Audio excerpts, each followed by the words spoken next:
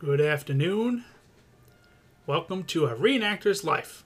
My name's Nick, and I've been Civil War reenacting since 2012. That's 10 years. Outside of reenacting, I'm a filmmaker and I have a family up here in Maine, so hence the Mainer accent. I wanted to start a podcast after my most recent event at the 160th Antietam, a homespun Waterloo. I wanted to create a space where reenactors can express themselves, share stories, discuss their units, both current and historical based, and why we do what we do. I don't want to limit this to just Civil War reenacting, but I expect quite a bit to revolve around the conflict since that's what I primarily do. Along the way, I'll be inviting guests who participate in different eras. I want to laugh, cry, learn. I hope you'll enjoy these episodes ahead. So let's get started. Forward! Podcast. A little bit about me. I grew up here in Gardner, Maine. I was a problem child, so I appreciate the teachers who put up with me in the past.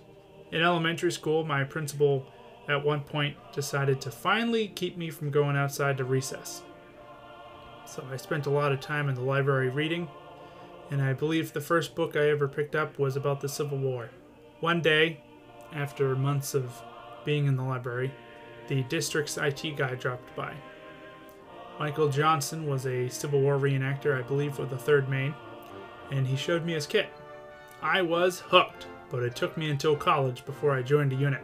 Before I did so, I convinced my family to bring us to Gettysburg and Antietam, New Market, and Stonewall Jackson's house.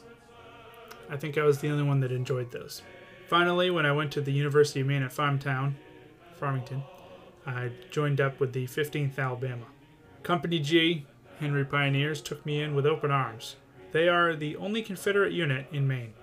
With them, I've built up my own kit, camped on the fields of Gettysburg, hiked Little Round Top, and helped with the tradition of smaking.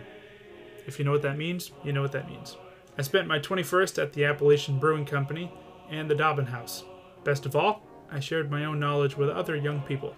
And that's the gist right there of my reenacting history. Can't wait to experience some more.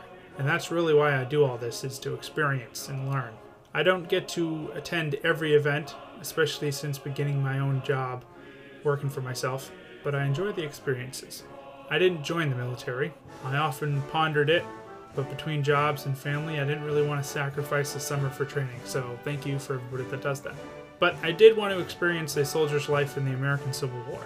All of it. Not just the sights and sounds of battle, but the boredom of camp life and the camaraderie. I talk with my partner about this quite a bit. She doesn't understand why people enjoy fighting each other. She finds it offensive to the memory of people who actually went through these horrible events. They didn't really want to die. For me, I see it as a way to better understand history. I can only understand so much from pictures and texts. The best way to learn is to eat the hardtack, wait around for orders, and charge through the cornfield. It looks like a bunch of people playing war, but I feel a very tiny microscopic semblance of what it actually felt like. No one's actually shooting at me, but we do get those in-zone moments at times. And that's really why I do it, to learn. I expect the next few episodes to go over my most recent event, which was again a homespun Waterloo, and it was the best event of my experiences reenacting. I hope to invite some members of the 3rd Maine and the 15th Alabama, maybe some folks from out of state. But anyways, I hope you enjoyed this first episode, and I hope you enjoy the rest that are coming forward. Please go ahead and like the Facebook page and follow the podcast if you like the idea behind it. Feel free to share any ideas you have for episodes, and you can email me at nick@bucciproductions.com. Thanks, see you next time, and Godspeed.